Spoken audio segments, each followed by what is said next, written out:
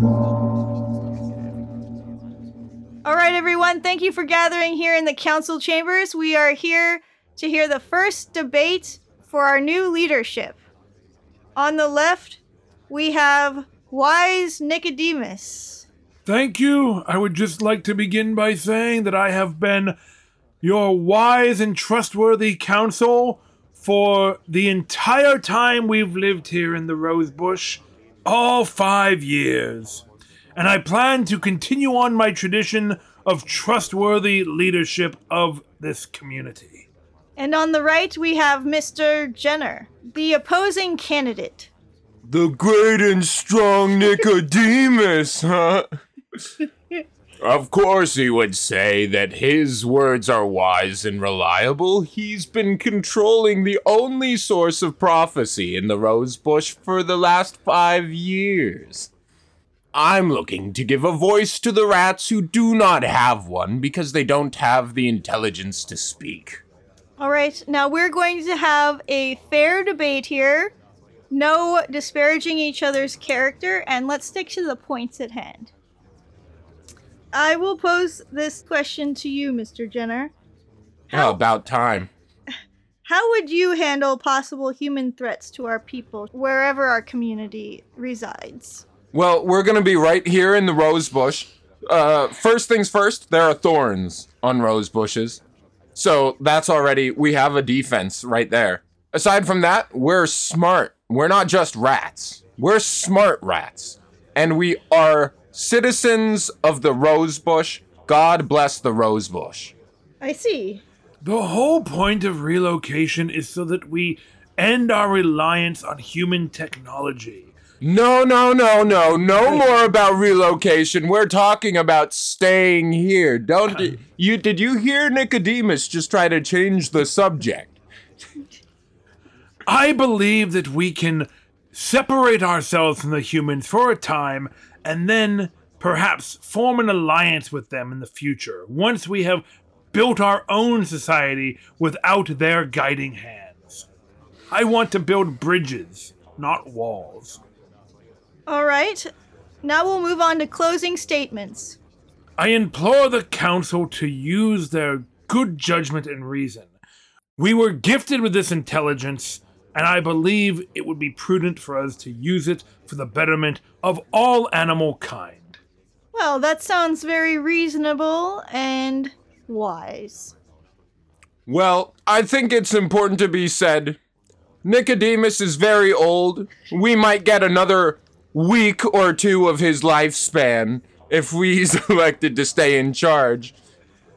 Plus, he's got long, dangly, creepy fingers. I don't trust those being in charge. And also, I am a lot taller and stronger, so what were we talking about? Your closing statements. Yes. We're staying in the Rosebush. Don't cross me by voting for Nicodemus. Oh, well, that was ominous. Forgive me, I need to go. I'm helping oversee the relocation of the Brisby residents, and I need to go stand underneath the cinder block that is their home. I'll see you there.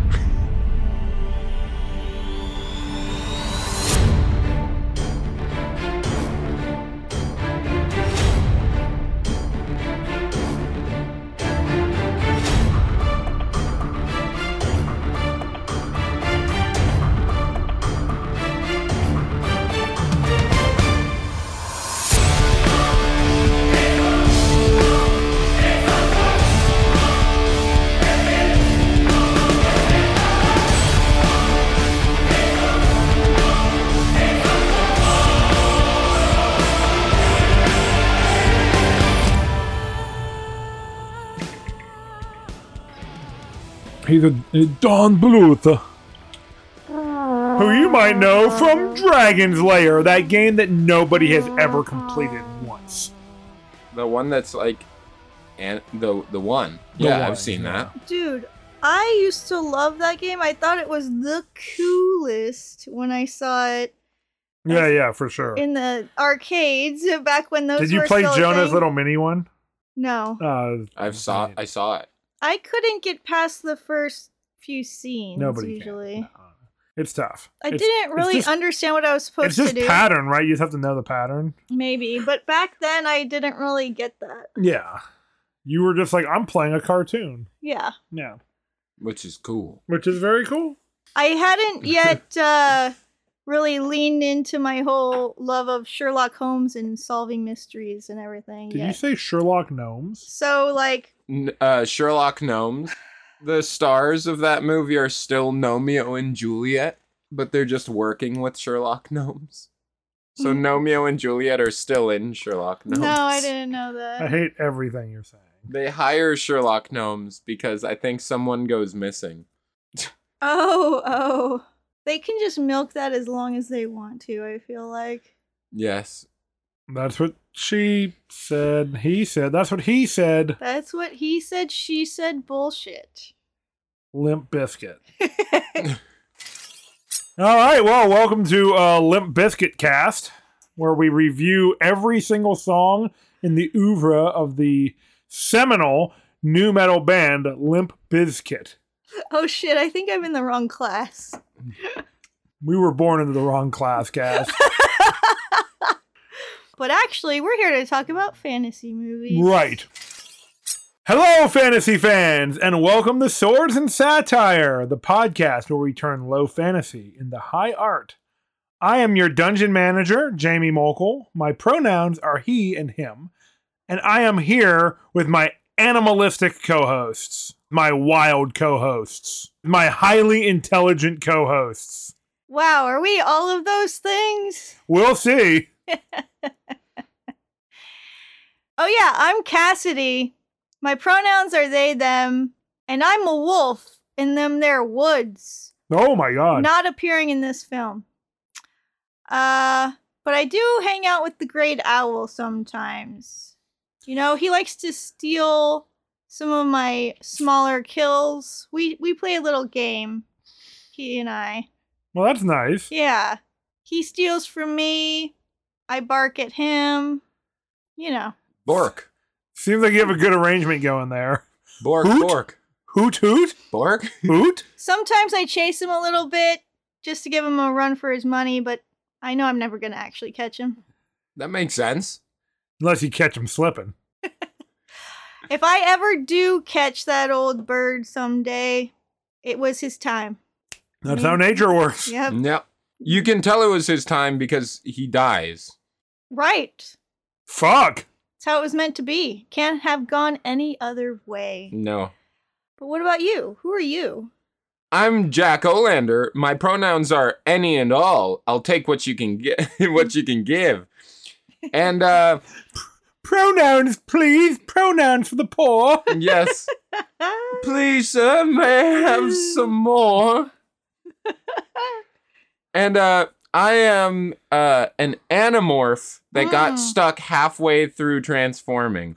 That explains this film. Yes.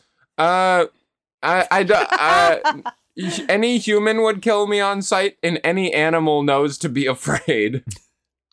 And give you a wide berth? Yes. That tracks. What were you changing into and what were you changing from? You know, it's really hard to tell. It was my first time transforming. God. What did you begin as? Just completely botched it. I was a human at first, but Okay. What were you trying to change into? I was finding out. It was something smaller than a human. There's a special time in every human's life when their body starts going through some animalistic changes. Yeah. Whatever dark warlock patron was giving me the animorph power decided to revoke it at the worst time. You shouldn't have insulted their robes. Yeah. Seems like you need to go visit old Nicodemus there. He's kind of magical. That makes sense. That's a good idea. Let me just set out on my quest. Well, before you do that, we should probably start talking about a movie, because that's what we yeah. do here. That makes sense. And this week, we're going to be talking about the 1982 Don Bluth animated classic, The Secret of the National Institute for Mental Health. Or NIM, for short. Or NIM for short. Wow. So, of course, as we all know, this is a film starring Elizabeth Hartman, Derek Jacobi, Dom DeLuise, Arthur Mallet, and additional voice cast actors. Incredible. I love them. They're in everything. Voice actors? Additional voice actors. Oh, yes, of course. So this is a film based on a children's book. It is a part of many of our childhoods, I'm sure. And before we get too deep into it, I think Cassidy has a little summary ready to go. If not, we're gonna wing it. Like an owl? Yes. Or like an Animorph.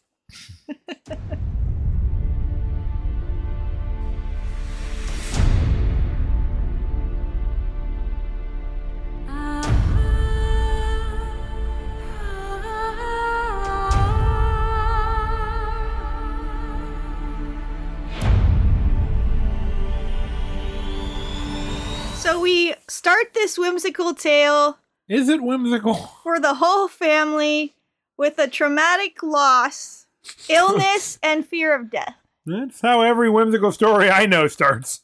Fun for the whole family.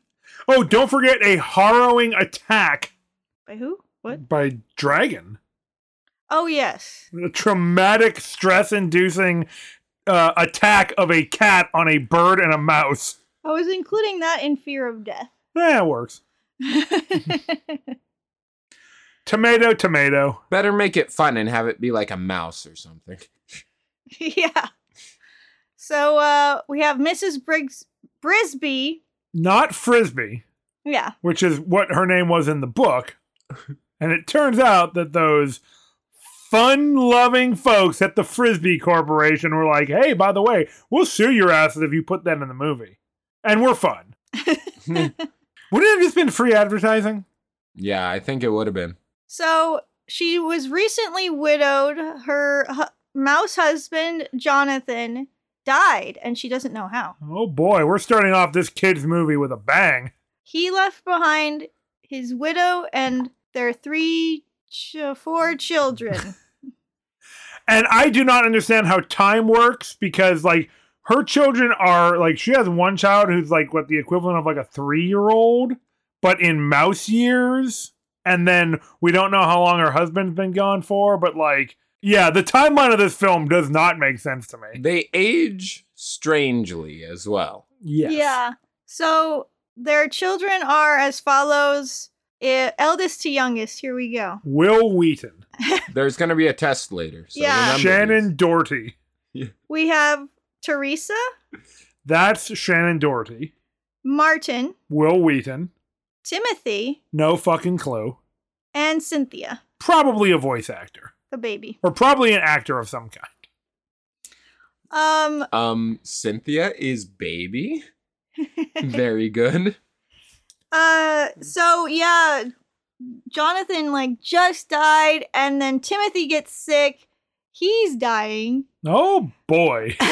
This Of is illness. this is how we start. He's dying of the sad cartoon character disease.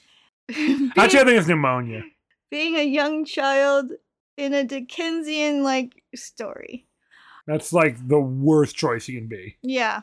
Yeah, like Tiny Tim, and his name's Timothy. Suspicious. So, Mrs. Brisby. Maybe it's just a thing for Timothy's. Yeah. You think they're dicking? Maybe it's not enough dicking. So we have, although, We're you talking know, about children, right? Wait, what's going on here? We're talking about Charles Dickens as inspiration for the film. Jonathan definitely fucks, though. Well, Charles Dickens was Yes. a cocksmith. We know that. Yes. Okay. So back to the movie. There's a movie? Mrs. Brisby goes to see Mr. Ages, who is a smart mouse. That's right, and an inventor.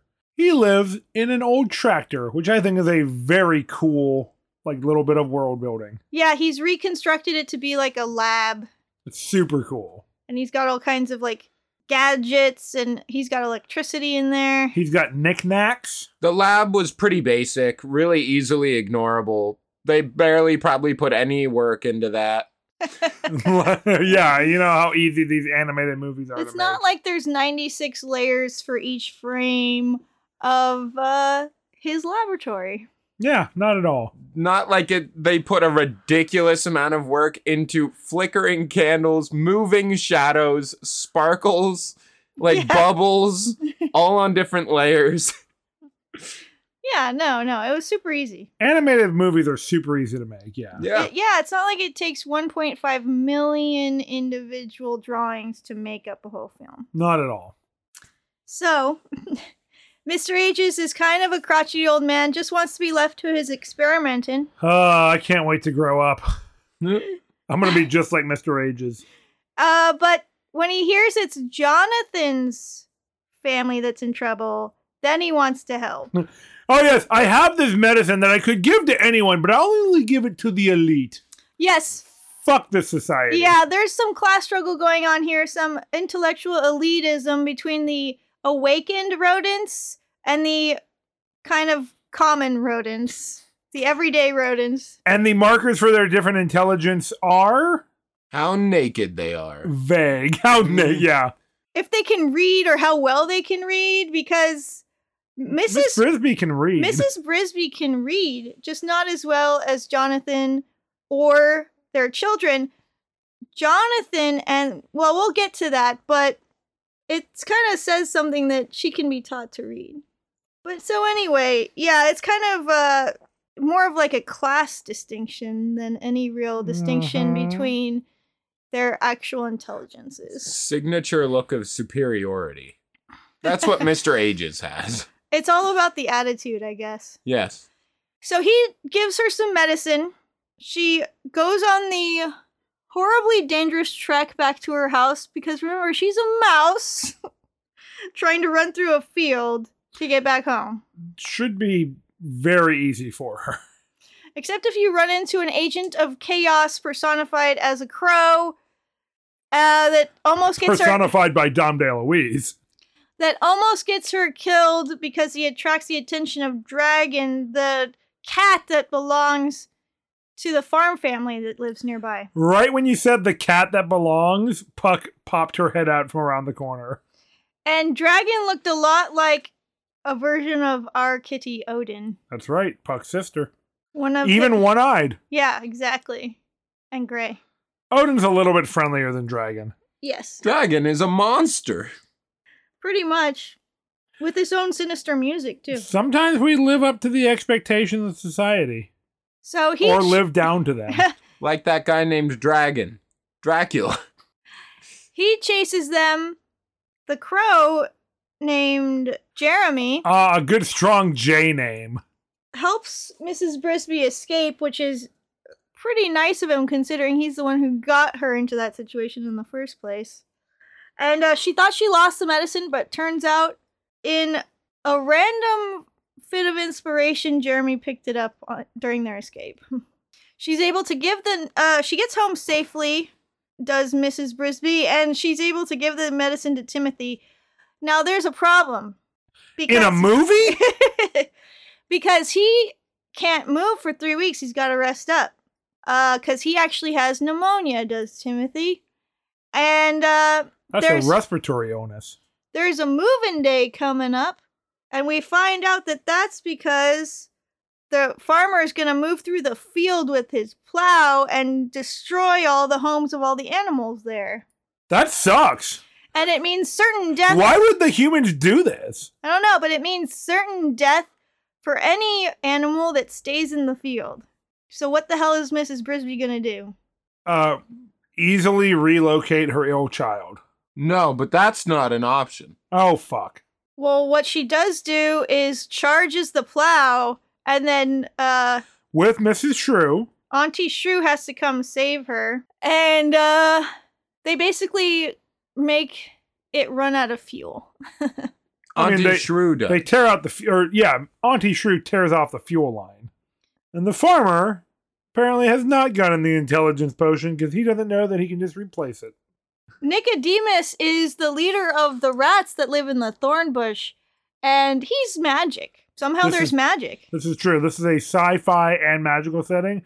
It's something like a Final Fantasy. Yes. And he casts a spell in his magic mirror to compel Mrs. Brisby to go see the great owl. That's how nature works. Nicodemus knew Jonathan, and he knows that Jonathan had big plans for his wife. He did.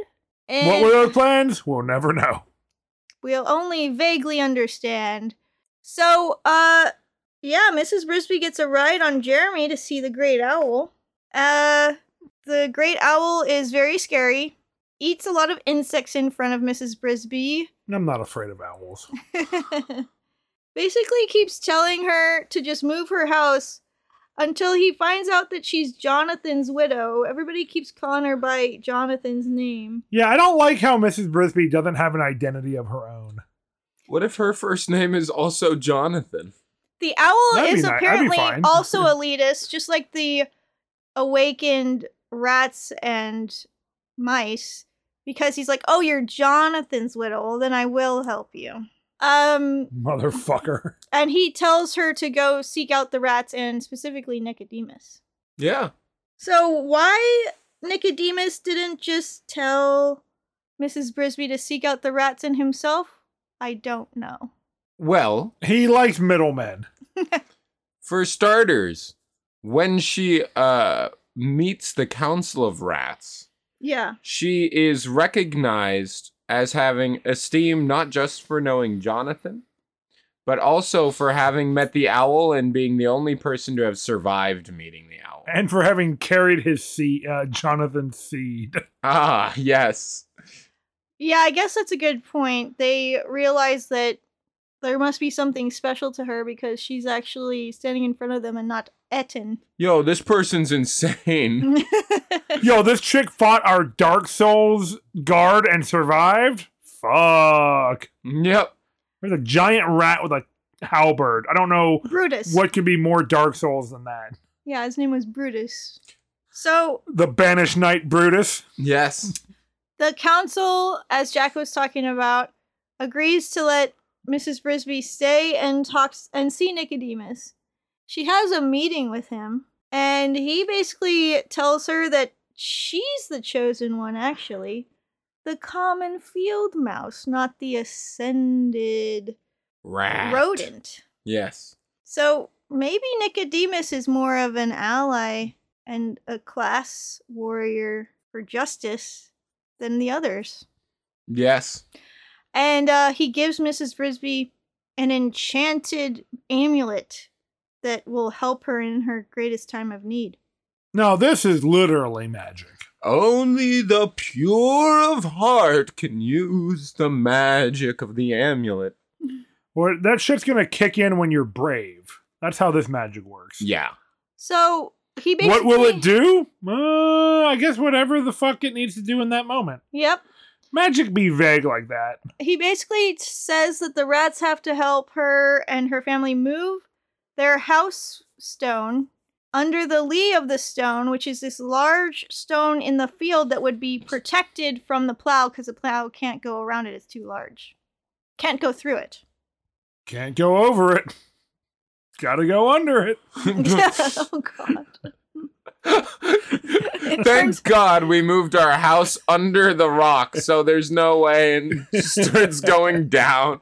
No. The new I guess there wouldn't be a submarine, subterranean tractor. Yes. But there's a contender to the leadership of the rats named Jenner.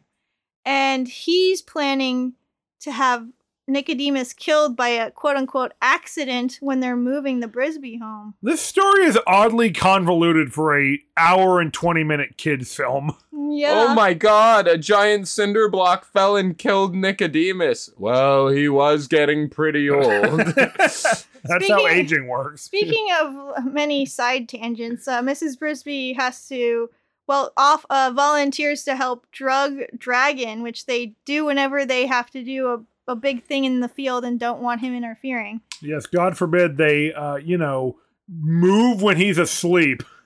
She gets captured. Her ally, ascended rat named Justin, who wants to help her and her family, and they are making eyes at each other. He helps her, but then he kind of just leaves after she gets captured, and he's like, I'll have to come back for you.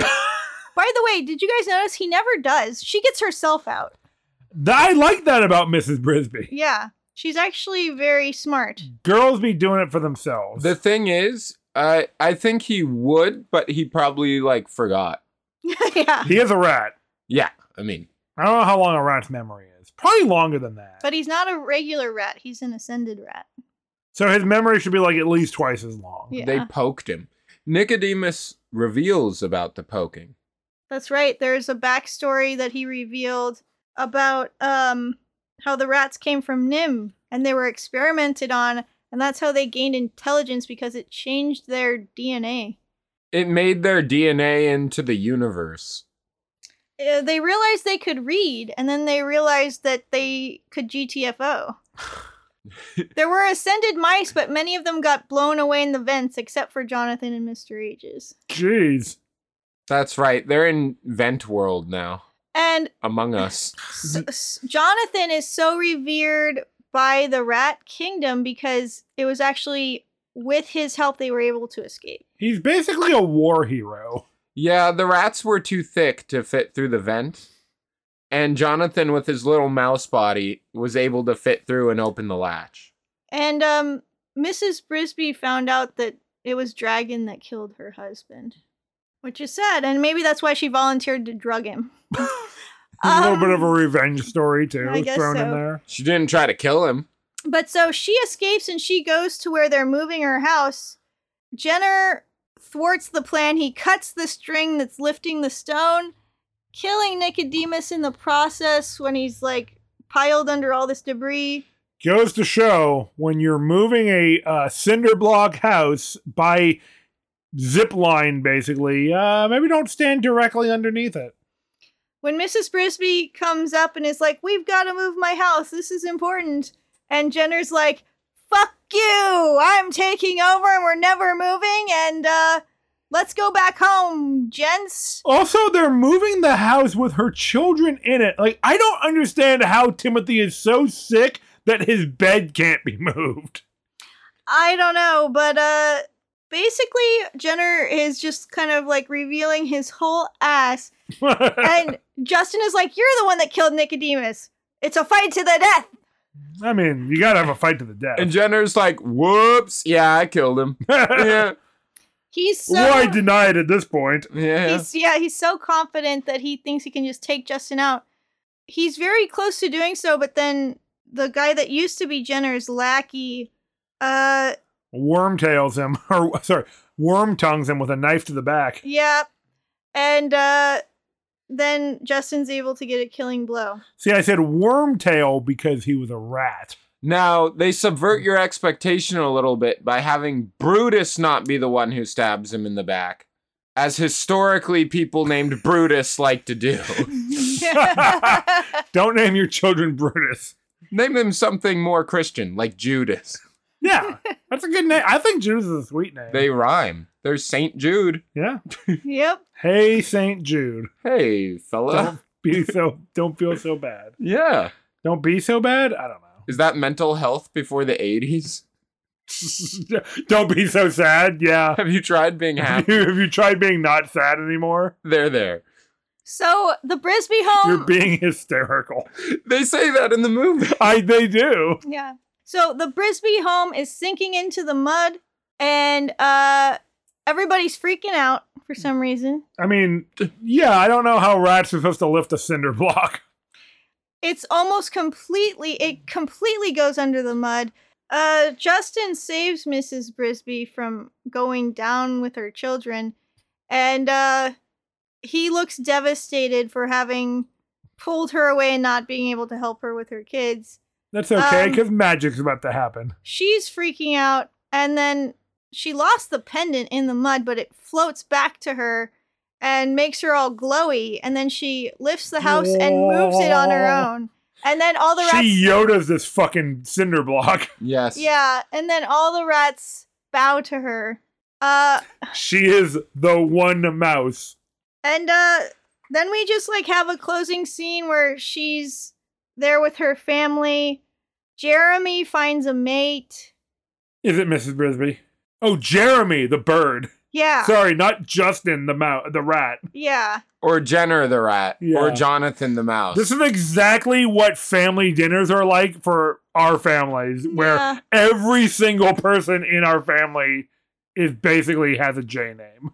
So Justin became the new leader of the rats, we find out, and they moved their colony to the Thorny Patch, which is good that they decided to follow him because we, as the viewers, know that Nim was coming the next day to totally eradicate them by destroying the rose bush.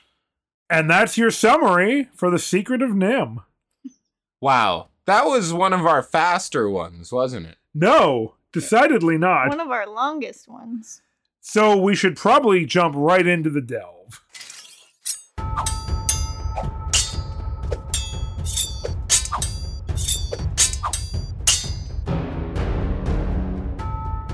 Welcome to the Delve, where we venture deep into the themes, scenes, and lore of The Secret of Nim. Now, I've got another confession to make. Yes. Good thing we're in the Rat Catholic Church. The Ratlick Church. The Ratlick Church. I'm pretty sure that for years I've had this movie confused with An American Tail. Oh, aren't they by the same studio? They are, but I don't think I'd ever seen this movie before this watch through we just did. I'm sure I've made you watch it at least once. None of this rung a bell at all for me. It was something I used to watch as a kid with my siblings. And I remember. You do? Yeah. I'm also trying to figure out what movie I'm thinking of that I saw in theaters, because An American Tail came out when I was 3. So I don't think that's the one I'm thinking of that I remember going to the theater to see. Is that like a mouse with a gun? It's It's a mouse who has to pay exorbitant fees for his health care. Oh no. about a Jewish about a Jewish mouse named Fievel who comes to America with his family and gets separated and has to find them. Is that An American Tail? Yeah. I think that's the one that I've thought this movie was the whole time. They're Jewish? Yeah. They're Jewish mice? In An American Tail? Oh, Yeah. that's badass. Yeah. That's so sick. Yeah, it's good. But The studio also did All Dogs Go to Heaven, right? Oh, that movie is sad as fuck. I used to love that. These were all like the movies I grew up on. But I'm pretty sure I've never seen this movie before, and that I've thought for years it was An American Tail. Okay. They're both about mice. That's part of it, certainly. Is there a sequel to An American Tail? Probably. That's probably the one I saw in theaters.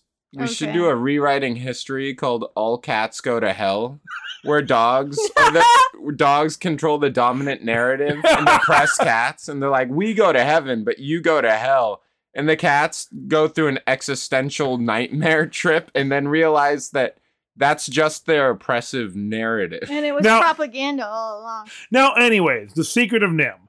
I made a joke in the beginning of this episode about how it was the secret of the National Institute for Mental Health. And the reason for that is the book that this film is based on is based off of an actual research study that was conducted years ago, I think in the 50s, by or at the National Institution for Mental Health, where a guy was doing these kind of community research projects with rats where he'd build them basically little cities, and they would kind of live and thrive for a few years in them, and then eventually the cities would collapse because of overpopulation and stuff. And then he's like, oh boy, I bet human societies are the same.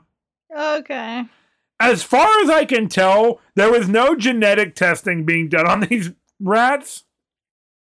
And also, I'm pretty sure that the way that he extrapolated his data to human beings is, what's the word I'm looking for? Abject bullshit. Yeah.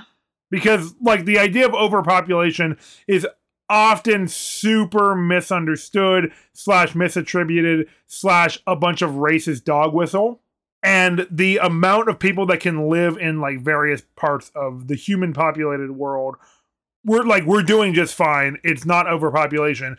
It is mismanagement of resources that is the real problem. Definitely. This movie sort of reminds me of the short story Flowers for Algernon. Okay. You remember that one? I do.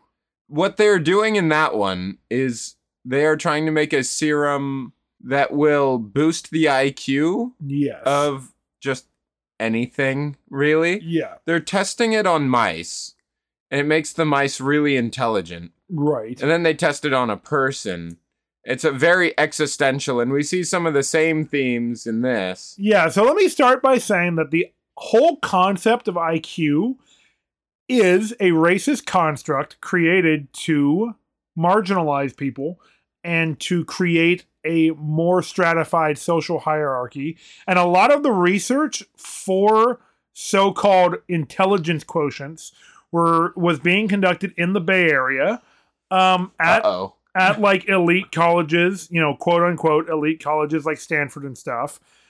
And it was just another way to maintain a hierarchical class system where some people had to be at the top and some people had to be on the bottom. And what is actually being measured is rarely any actual form of intelligence, because, the intelligence potential of most people is roughly, the same or whatever. Like, there's a lot of variation, but... And can't always be fully expressed in a classroom setting. Exactly. But so what happens is, like, they create these standardized tests and they say, oh, well, the majority of people, like, at Harvard or whatever can get these tests, can land, like, these numbers and stuff. And gee, when we run these tests about, like, what we consider to be basic knowledge on other communities, those communities don't score as well. And they maybe, like, the questions on them have to do with, like, let's say suntan lotion. Now, why might a test that has questions about suntan lotion, why might that be culturally or racially biased? I'll let you figure that out on your own. My point being, movies like this are fun, but the idea of intelligence quotients and other, like, standardized testing and stuff for categorizing people is deeply racist and problematic. I just wanted to lay that groundwork. No, that's fair. I mean, we need to, like, have that baseline, but, Mrs. Brisby is the hero. She's a common mouse. And I love that about this film. Yeah, it's not any of the quote-unquote intelligent rats or mice. I just know that, like, a lot of times with media like this, viewers, even if that is the, like, end of the film, is like, oh, Mrs. Brisby is not an ascended rat, and she is, or an ascended mouse, and she is the hero, and she's the one with, like, the great potential and everything, which is also not unproblematic, but whatever. I think a lot of times people will watch something like this and be like, oh, well, you can, like, the intelligent rat society or whatever is, like, these elite boosted people. It's really only the villains that think of themselves as above the other animals, and that there should be a stratification. That's fair. Nicodemus, one of the, like, best characters of the movie, he only treats Mrs. Brisby with the utmost respect. That's fair. And admiration. And he wants to help her in her own right, not just because she's Jonathan's widow. Although he does, like, share more information with her than she got. He's the only one who actually shares more information with her and knows that she can understand it. And doesn't treat her as, like, somebody beneath him. Yeah, that part's great. And Miss Brisby's a badass character. And we can talk about that more in a bit. I think, yeah, part of what we're saying is that it is sort of framed that these rats and select few mice are tainted by their human intelligence. From the intelligence that they've been given, they have this really stratified society where they have this council. True. There's Jenner, who is power hungry because he's a real dick. Yeah. They wear very fancy clothes. Yeah, they they have have weapons. Yeah, they live at, like, almost like what was a human medieval, like, Western medieval level of technology. I'd say it's more of a Final Fantasy level of technology, where it's both medieval and also steampunk. like steampunk, magipunk. It seems sort of like they have, like, a noble oligarchy that they have. Yeah. It's the myth of meritocracy too. Yes. So you would think that this is all because they're more intelligent. the other animals of the field, not all of them, but some of them wear clothing. Because we know that clothing is the marker of intelligence. And Aren't we all dressed right now? they can learn to read. Cringe. Jonathan knows how to read because he was made that way, but then he's able to teach his wife how to read, Yeah. and their kids can learn how to read. I think that says something about how the creators felt about animal intelligence, and they were trying to show that different creatures are kind of worthy and have value on their own. It's true. And they don't show that there's anything wrong with the natural animal's lifestyle. Yeah. It's always portrayed as being very normal. I mean, regardless of intelligence serums that they were given, just like in the real world, all these animals have a complex society and can speak perfectly clear English. Yeah. Exactly. But the rats are shown as having a lot of societal problems. True. Now, Mrs. Brisby's suffering from poverty, but that's a whole other story. Yeah. That's the class struggle. Yeah, it doesn't seem like she brings that up, though, or is even aware of it. No, she's just struggling because she is now raising 4 children on her own. Yeah. And unfortunately, she doesn't have a strong support network, a strong social network to help. Except for Auntie Auntie Shrew Shrew. shows up, but she kind of is like this judgy fuck who thinks that Miss Brisby isn't raising her kids right. She is an iron will. And she bum rushes that tractor with Miss Brisby. Yeah, Auntie Shrew's a complex character. I don't like her attitude that she comes at Mrs. Brisby's kids She's with. kind of snotty, but she does care about them. She cares about them, and she's a total badass who understands the mechanisms of how tractors work And she's and how to also dismantle them. a common animal of the field, but she understands the intricacies of a machine. Yeah. You see, a machine... We contain is- multitudes. A machine is like a creature. If you rip all its insides out, it will stop. You're Yeah. not wrong. And that is a very animal understanding. Yeah. That's fair. So it's kind of like one of the messages of the movie is don't disregard the other creatures around us, and they are worthy of our respect. They have their own type of intelligence. Yeah, definitely. We can all be complicated. We're all capable at whatever, educational level we're at, whatever other markers we have. We are all capable of great or terrible things.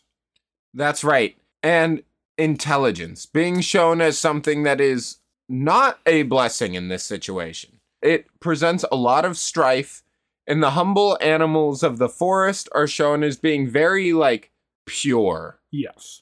And that's measured by a magical artifact, the True. amulet, which Jonathan made for his wife. Nicodemus says it responds to the pure of heart, right? Well, you know what Winston Churchill said? Magic is the great equalizer. Yes, exactly. But it's a very common trope that some magical force will determine when someone is pure of heart, because it's pretty vague. Yes. But she literally gets that. The magic thing that says, oh yeah, she's pure of heart. Everyone take a look at this, Yeah, right? try to be more like Mrs. Brisby, you fucking barbarians. Also, fuck you. What? Doesn't seem necessary, magical amulet. Yeah, kind of harsh. I didn't ask to be made smart. Yeah. But yeah, the movie definitely shows that being kind is a lot more important than being intelligent, Sure. which is cool. And you know what?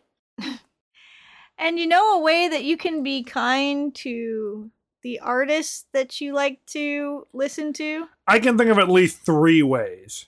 Oh shit. Beats me. Can Two you of them explain? 2 of them I can't share on a public show. Well, one of them is if you want to support your artists in a financial way and you have the means, you should head on over to patreon.com/swordsandsatire and take a look at the tiers we offer and select one of them there tiers. When you said tiers we offer, I thought you meant TEAR. TIRE. Sure, but the tiers we offer also are a thing. The tiers we offer is going to be one of our next podcasts. It's the tiers of laughter. Oh, yeah, that's true. Those are the ones I was thinking of. Yeah. Yes. Because you're not just supporting us, which we would appreciate. You also get something back. You selfish fuck. you get extra art, other bonus episodes that we put out on our Patreon that don't get released anywhere else. That's true. And you get to vote on movies that we watch. In fact, this movie was one of our audience poll films that we selected. That's or right. that our listeners selected. That our dedicated followers selected. Yes. The Satirist Crew. We create content. We're influencers. Content influencer content. All right, well, this show has been canceled by me. Thank God.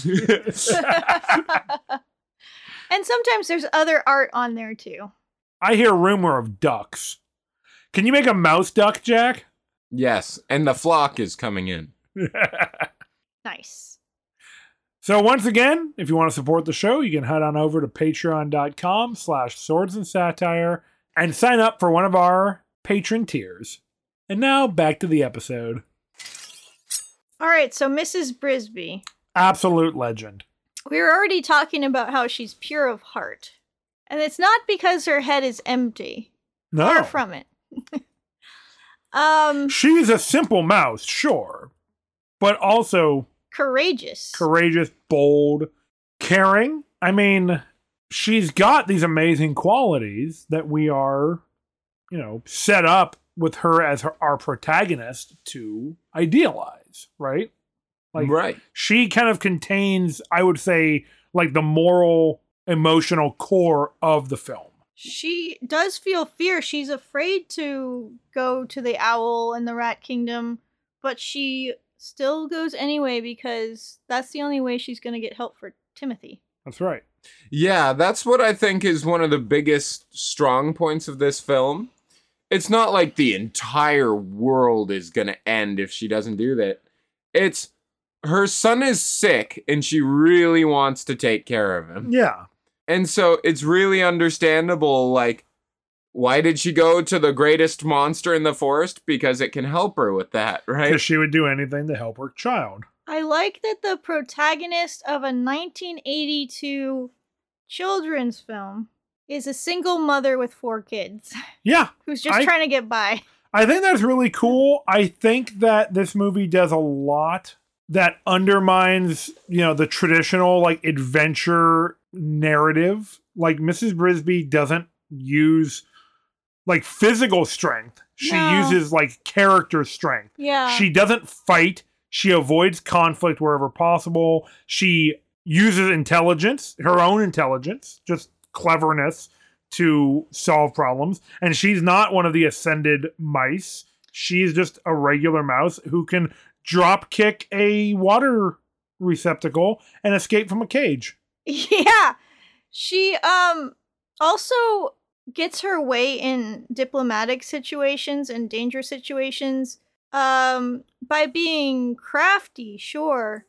But also when it comes to when speaking is involved, when other people are trying to dismiss her, like the owl or the rats, she's persistent, or Mr. Ages even. She has a great need, and that is one of her driving forces. And it's so great, it's kind of like pushing her out of her comfort zone. And she's not letting herself be kowtowed. And so she persists through like uncomfortable confrontations and just quietly insists in her own way that her need is great enough for other people to need to help her. Yeah. You should care because a caring society is a good society, basically. Yeah. I just wish that she had a name that wasn't tied to her husband's identity. Exactly. That was one of the next things I wanted to talk about, too.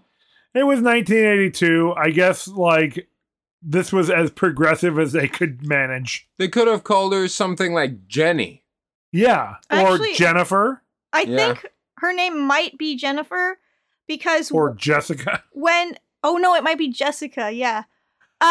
When Nicodemus is writing down in his book, his magical tome about what happened to Jonathan, So there's something on the previous page that mentioned a Jessica or a Jennifer. As long as it's a J name. They could have named her Jonathan. Or Joan. Yeah. Right. Joan of Arc. Yeah. Joan of Field. Joan of Field. But so, yeah, she's just constantly referred to as Mrs. Jonathan Brisby. And that's her sole identity is his widow and the mother of his children. It's a minor quibble overall because she is a fantastic character. Yeah, it's true. It's just that most of the other characters she meets on her journey only see her importance as she's connected to him, except for Nicodemus. He's the one who appreciates her worth in and of herself. Yeah, he sees it. And you know who doesn't see anyone but themselves? Jenner. Jenner. Let's rap about Jenner. Fucking Jenner. Evil, stupid, or misunderstood. Jenner's a stupid not even a real, boyo. It's not even a real J name. No, come on, man. He's crafty but unwise. Oh, yeah.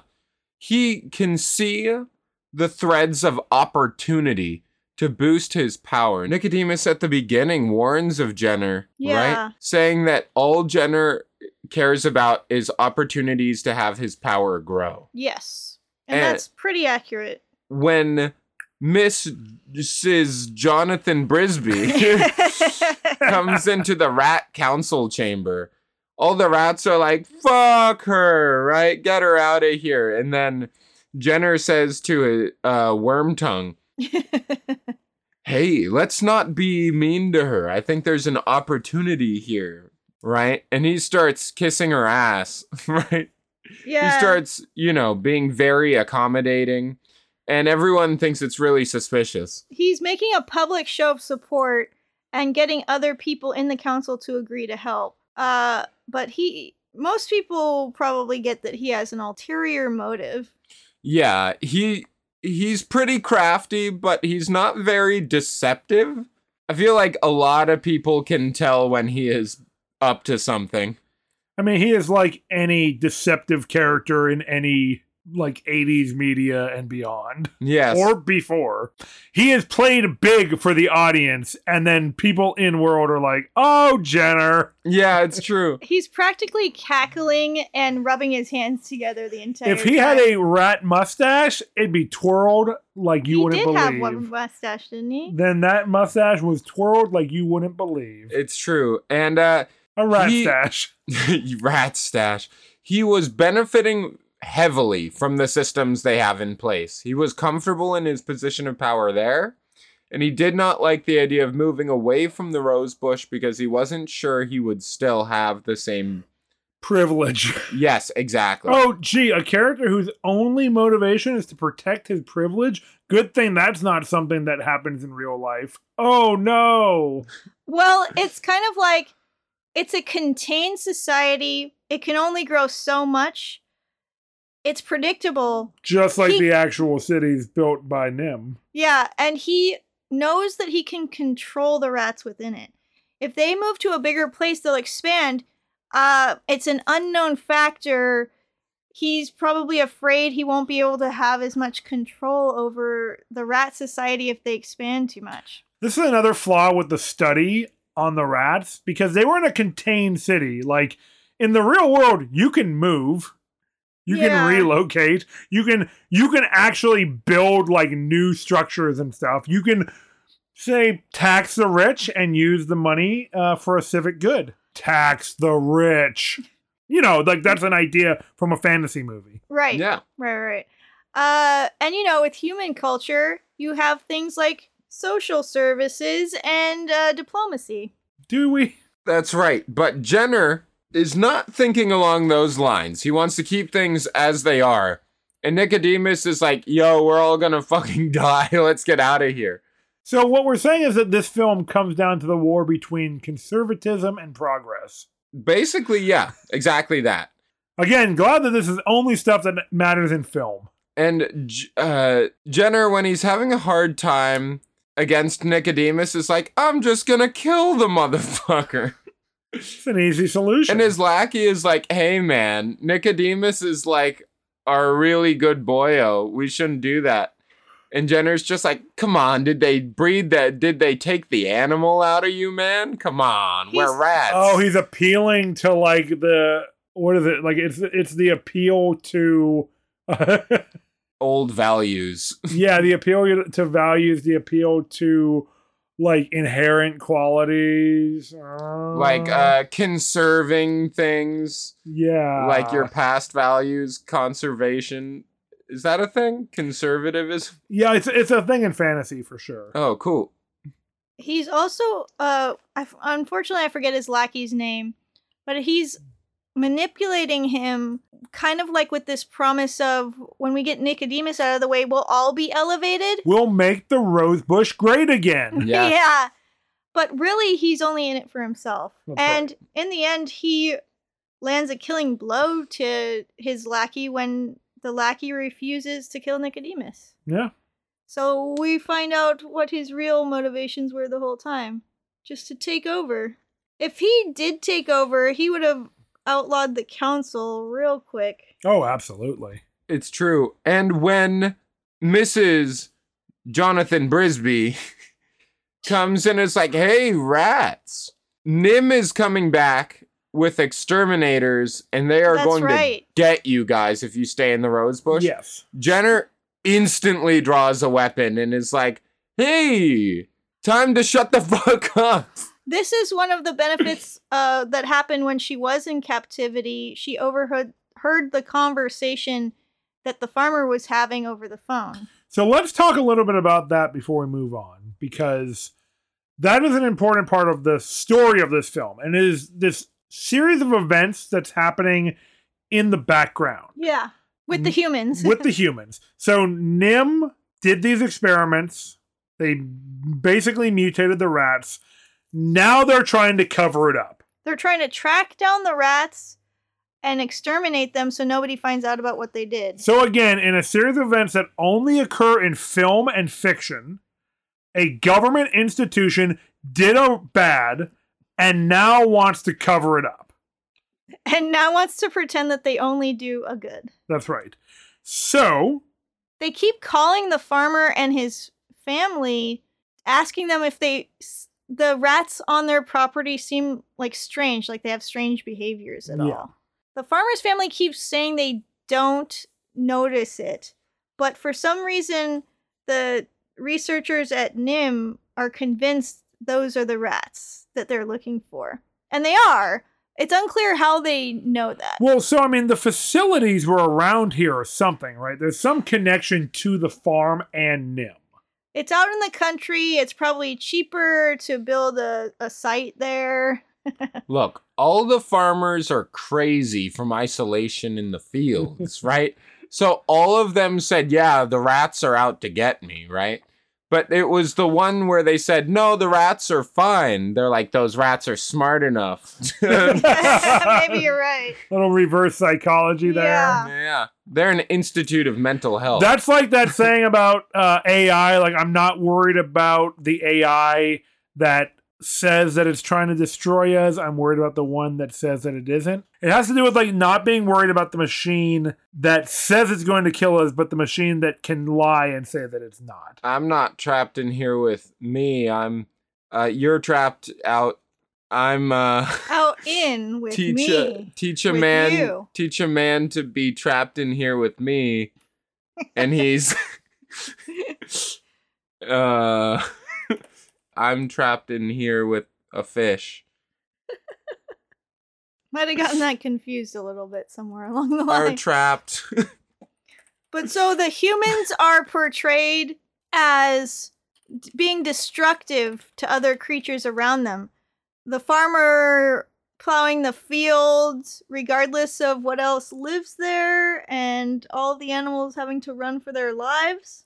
The researchers experimenting on the animals in the cages and then trying to come out and exterminate them and cover up their misdeeds. The farmer agreeing to that and saying, I just want those rats exterminated. Gee, what a human response that is. And he doesn't have any feeling in regard to wanton destruction of other lives. Oh, they tore up his tractor. And it's a hard look at the way many humans just view other animal life in the natural world as being there for their own benefit. And so we see that all the humans are down to just kill the rats. They've made active plans to come and exterminate them. That's Cover right. up, wipe out, right? And Mrs. Jonathan Bisbee, Jesus Christ. We can actually, let's just call her Jessica. Jessica Jonathan, is The protagonist of the film. is trying to warn the rats, saying, "Hey, Nim is coming and they're gonna kill you all." Jenner pulls his weapon immediately and is like, "She's hysterical, right?" Yeah. Literally says that. Yes. And even though he just drew a weapon, and She's the crazy one. And he's beating her and trying to kill her. he does not register what she has said. He could shoot somebody in Times Square and still get elected. That's all I'm saying. Yes. He's basically trying to say that she's lying. Yeah, he doesn't really hear what she says, the words. They don't sink in, except for she is convincing people to leave, and he immediately tries to kill her for it. When, like, if Nim showed up a couple days later, he might be like, "Oh, yeah, shit. She said something about that, huh?" No, he would never. No, he wouldn't. That would be admitting to being wrong. He would simply say, "I told you guys that Nim was coming. You did not listen to my great intelligence. It's all your fault." Don't you remember that Mrs. Jonathan Brisby tipped them off that we were here? Yeah. She was screaming about it before I chopped her apart. And Before I did something about that's her. right. But just so insane that she's like, "Hey, you guys are all going to die if you stay there." And he's just like, "Oh, her head fell off." Yeah, but I'm in charge, so things Yeah. are fine. Yeah. So what we're saying is the state is not capable of protecting us. In fact, it protects corporations most of the time. So what we need to do is we need to work towards distributing power amongst the people and giving everyone a voice so that when there is a major threat, we can assess it. And seizing the means of production so that we have a say about what the policies are around that production and who gets the benefit of the wealth of it. And of course, we're saying all that in the context of fantasy. Exactly. Well, on that note, we should probably head into the smithy.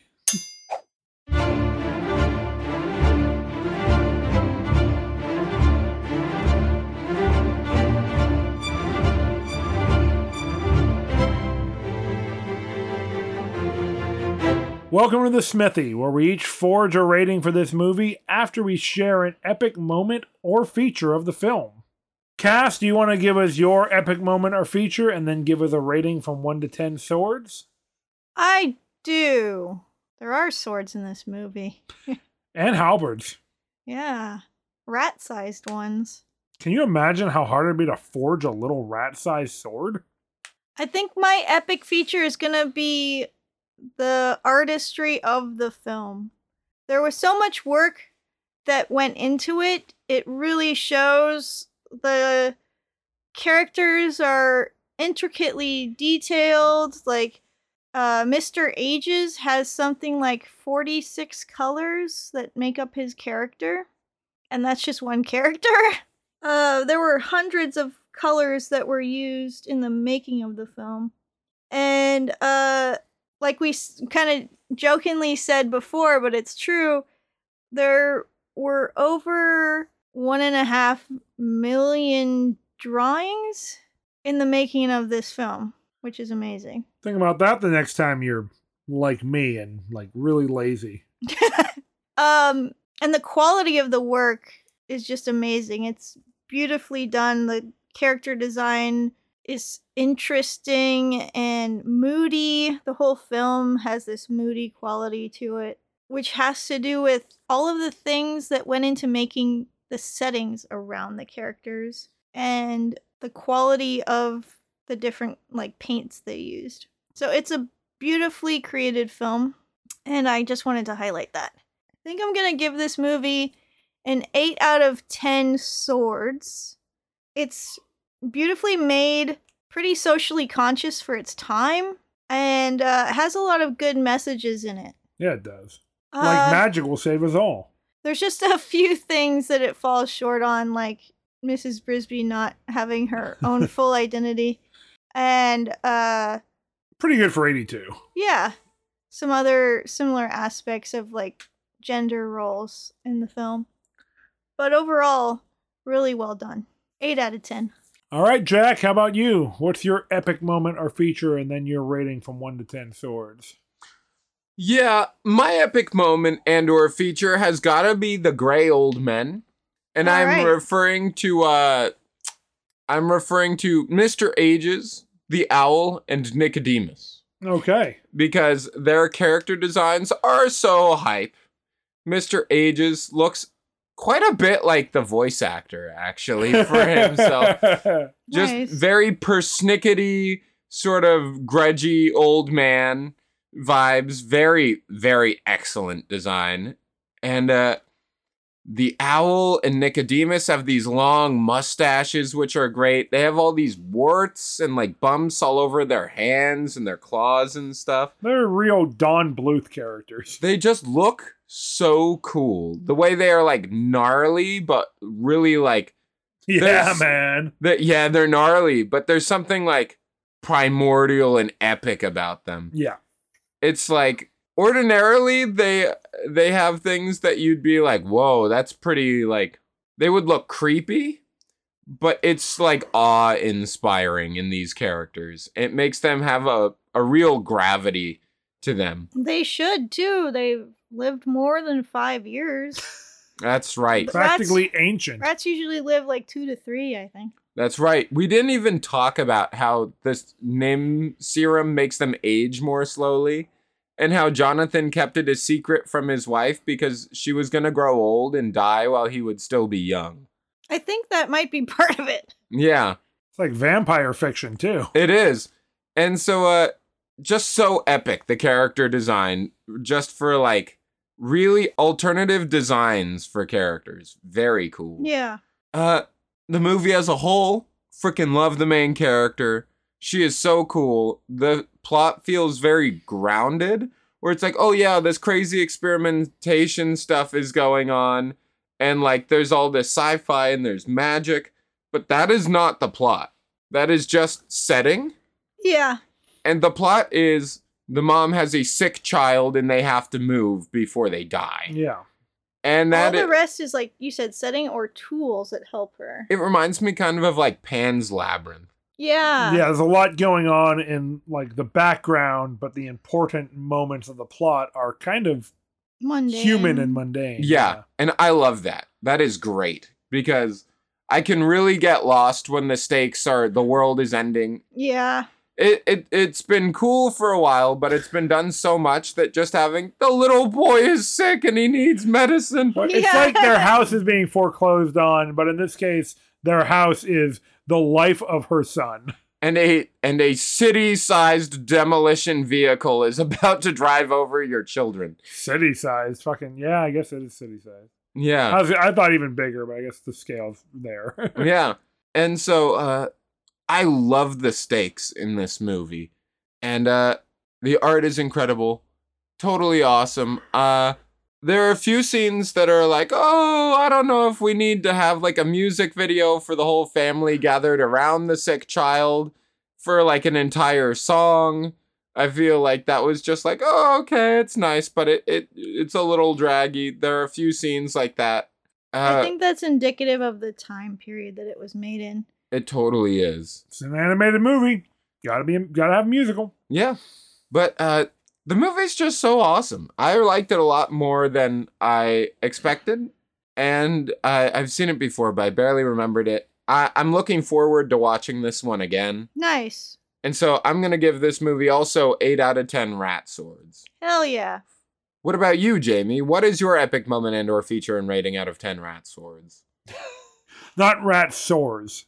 That's way worse. That's what Nicodemus has. Yes.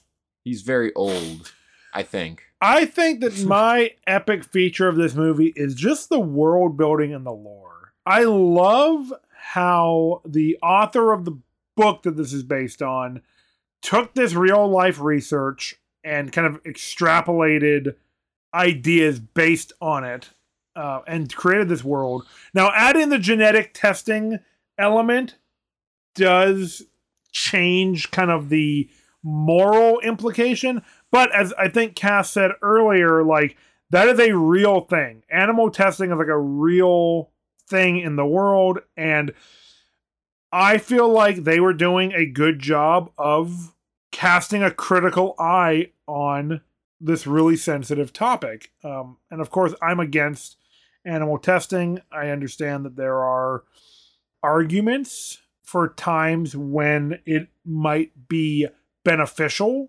to do research with animal subjects. But if it involves any amount of cruelty, then I pretty much have to take a hard stance against it. Yeah, then it's not worth it. The ends don't justify the means. Yeah, we should probably only use animals who consent to the testing to prevent cruelty. Boy, it's tough to keep talking about this fun, whimsical kids movie through this lens, and I don't have like all the necessary research in front of me to make my argument against as to why I'm against animal testing. But I'm just gonna come out with that as my stance, that I'm against animal testing. That being said, I think that the film does a really interesting job of weaving that into the background and making it like part of the moral center of the movie. I think it makes an interesting backstory to weave the real world into the fantasy in a more explicit way. Because as we all know, I say this very regularly, the media that we talk about is rooted in real world issues. Anybody who tells you otherwise is a huckster. They are lying to you for their own agenda.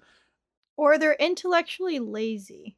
Or morally lazy. Yeah, I think much more often it is a disingenuous bad faith argument that they are making so that they can continue to have uneducated opinions or to just or to just marginalize in other people. And we're not being elitist there. The reason it's frustrating is because anybody's capable of understanding these things and caring about them. Yeah, absolutely. It's like I said when we covered Waterworld, like, some people are like, oh, this is a little bit too heavy-handed. It's like, well, look at what we've done to the ocean and to our world since then. Maybe it wasn't heavy-handed enough. Yeah. I once heard of a scientist who was working with bats, who injected himself with their own DNA. It turned him into a sort of vampire-like creature, which saved him from a life-threatening illness, but his friend also got it, and it warped him irreversibly. Is there a documentary about this that I could watch? Yes, it's called Morbius. Oh. And there's probably like 20 or 30 sequels on the way. Okay, so good to know. Good to get into it now. Seems like a pretty important franchise. It does. Kind of sexy franchise, too. I wonder if it'll be back in theaters anytime soon. Likely. Anyways, that's my moral stance. And you're sticking to it. I am for compassion. I am for love. It's not really relevant to the point. I am for the humane treatment of animals. I always have been. I always will be. So yeah, just never forget that films come out of a social context and that they are very much about our real world, regardless of what the thematic content is. With all that being said, I will probably meet you guys with an 8 out of 10 swords. Nice. This is a wonderful film that was clearly a beautifully constructed animated movie. The voice talent is excellent. The animation is top-notch, like anything you'd expect from Don Bluth. And the social messages are as timely today as they were in 1982. This movie's older than I am. And I'm still sitting here watching it going like, fuck, we haven't learned shit. Positive social change towards equity and inclusivity is slow. Yeah, And sometimes it feels like for every step forward, we take 2 steps back. it does. Yeah, oh, these fucking, woke agenda movies with their strong female protagonists who are, like, anti-violent. I think what we really need today are more films like The Secret of Nim. Yeah. And you know what other movies we need more of? What's that? What the fuck? A fish out of water movie about magic in the real world. Oh, I love those. And we're gonna be talking about that next week because we're fucking covering Disenchanted, you guys. Oh, they made a sequel to that movie we wrote the sequel for? Where's our fat check? They owe us some royalties. I didn't know we were millionaires now. Yeah. If you guys haven't heard our pitch for a sequel, our rewriting history movie pitch, then you should go join our Patreon so you have access to that. But did we call ours Reenchanted? yeah. And that's because while we were like looking up things about the movie, getting ready to record our movie pitch episode, we found out they were actually creating a sequel like the one we were creating. I don't want to jump to any conclusions, but I'm guessing our pitch is going to be better than the actual sequel. I mean, maybe the sequel's fantastic, but I still think ours is better. You'll have to hop onto Patreon to find out. And if you want to keep up with more of our crazy antics, you can follow us on social media at Swords and Satire on Facebook, Instagram, and the zombie of Twitter. Yeah. For as long as it lasts. I give it at least another 15 minutes. Maybe 5 minutes. The new mascot of Twitter is the Death Bird. Honestly, by the time this episode comes out, Twitter might be gone. Yeah.